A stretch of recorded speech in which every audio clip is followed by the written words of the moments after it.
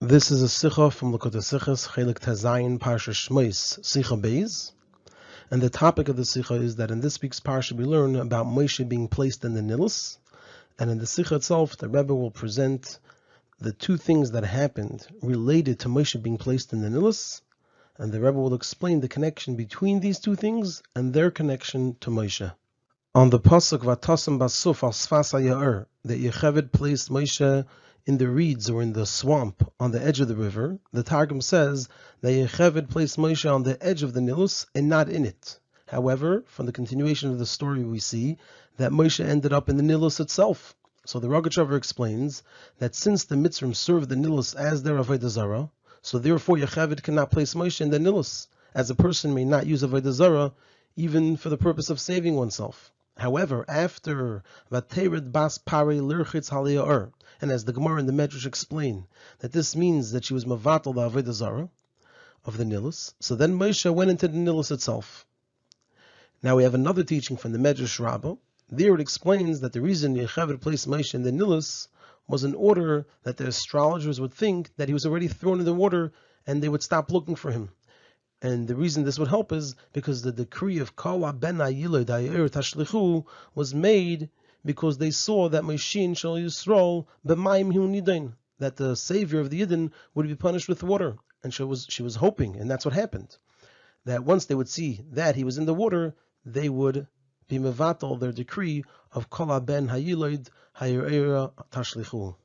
And the question of the Sikha is, we know that everything in Torah is exact, and so it's understood that these two things that were batal, the Nilus being the Avodah Zarah of the Mitzrim, and the decree of Kala ben Hayilad Hayir Tashlichu, they must be connected to one another, since they were batal at the same time, and they also have to be connected to Moshe, because it was through Moshe that they were batal. And so the question is, what's the connection between the bittul of the Avodah Zarah of the Nilus and the bittul of the decree of Kala ben Ayilad Haya'ira Tashlichu, as well as what is their connection to Moshe Rabbeinu. We're now going to begin a long explanation of what was really behind the decree of Kala ben Ayilad Haya'ira Tashlichu, and through that we're going to answer the questions.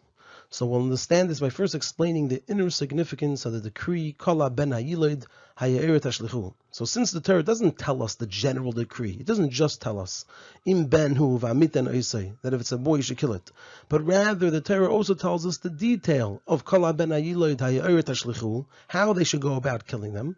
So this indicates that this is a fundamental aspect of Galus Mitzrayim, and furthermore, the Rebbe explains, this actually reflects the whole idea of Galus Mitzrayim.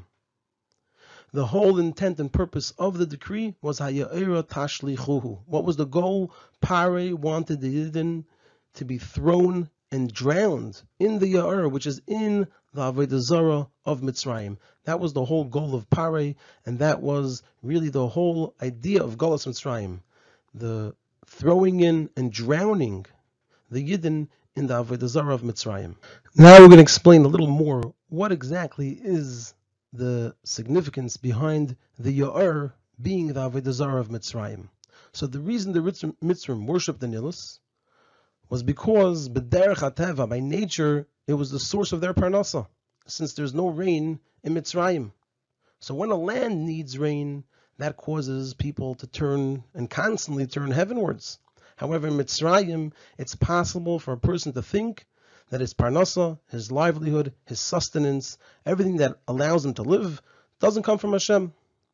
And so that was the Avodah Zarah of Mitzrayim, that they looked at the Nilus, and not as Hashem, as their source of livelihood and of parnasa. And this was the goal of Kala ben Hayilad Haya'ir Tashlichu, to also drown the Yidden in this belief that it's Teva, it's nature that sustains a person, and it's not Hashem. Now we're going to explain a little more about the process of how Pare was able to try to drown the Yidden in the Avodah Zarah of Mitzrayim. So in order for the decree of Haya'ir Tashlichu to have control over the Yidden, there needed to be a few stages. Number one, the Yidden had to leave Eretz Yisrael where Elokus is revealed. And we see this idea that in Eretz Yisrael, Elokus is revealed in the fact that it rains in Eretz Yisrael. And so people are always looking heavenwards, waiting for the rain, which indicates and reflects that on a deeper level, that in Eretz Yisrael there's the level of Re'i and Elokus, a very strong connection to Hashem.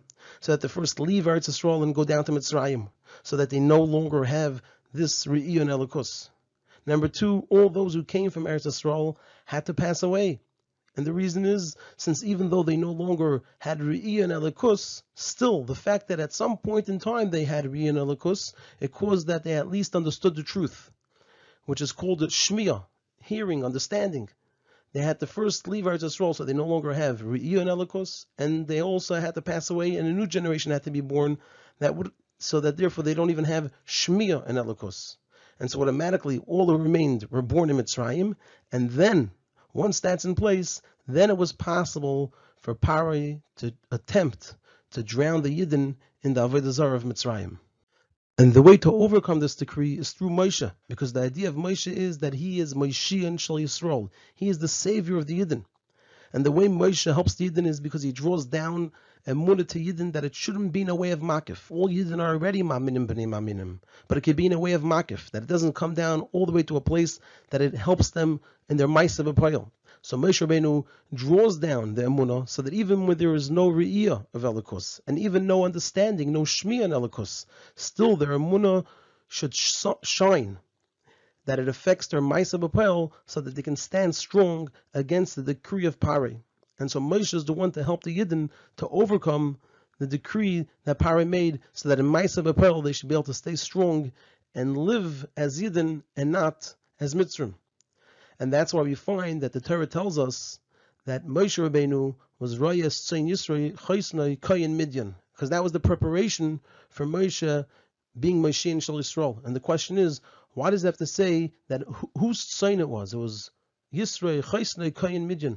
We know that it's important that Moshe was a shepherd, but why does it have to tell us whose shepherd he was? So Chazal explained to us that when Moshe was by Yisrael, he took the sparks from this dark place of Yisrael, who was Kayin Midyan, he was involved in Avodah Zarah, and he uplifted them. And so that was a preparation, that Moshe has the ability that even in a place of darkness, by Avodah Zarah, where there's no Re'i in Elokus, and there's no Shmi in Elokus, he could still uplift the sparks. And the way he does that is through shepherding and nurturing the emunah, that it should come down and impact and affect the person in their ma'aseh b'poil.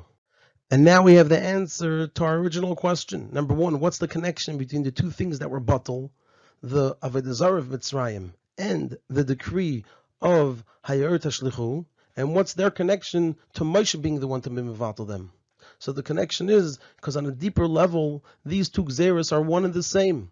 Since the decree of Kala ben Ayir Loid Hayar Tashlichu was because it was the Avodah Zarah of Mitzrayim. And it's through Moshe that was drawn down to the Yidden, the strength and the power to be able to have Milchama, to wage war on the Avodah Zarah of Mitzrayim, and to be successful and overcome it, and thereby not only overcome the Avodah Zarah, but also automatically be mevatel the decree to throw the Yidden into that Avodah Zarah. Yitzias Mitzrayim, as we know, is every day, which means that every day there's the level of seeing Elokus, Re'i and Elokus, understanding Elokus, which is Shmi and Elokus, not seeing and not understanding Elokus, and then the Gula from Mitzrayim.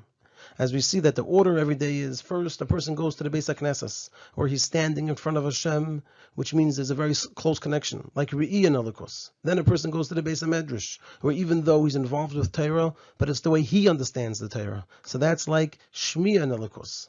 Then a person moves on into the world. He has to be Hanik Behem Minik Derech Eretz, where over there is no Shmiya, there's no Re'i, there's no Gilei Elokus. And the Geula for the person on a personal level is through the Moshe Shebanafshe, through nurturing the emunah within himself. And the Eirah from this is, number one, there are two Eirahs. Number one, to know that going from Re'iyah in Elokus to Shmiya is already a Yerida. And so a person has to relate to it that he's only doing it because he's Anos al Pi Dibur. If it was up to him, he would stay in a place of Re'iyah the whole time. Because leaving Re'iyah, even going to Limud HaTorah, is already a Yerida. And number two, a person has to know that he is Anos al Pi Dibur.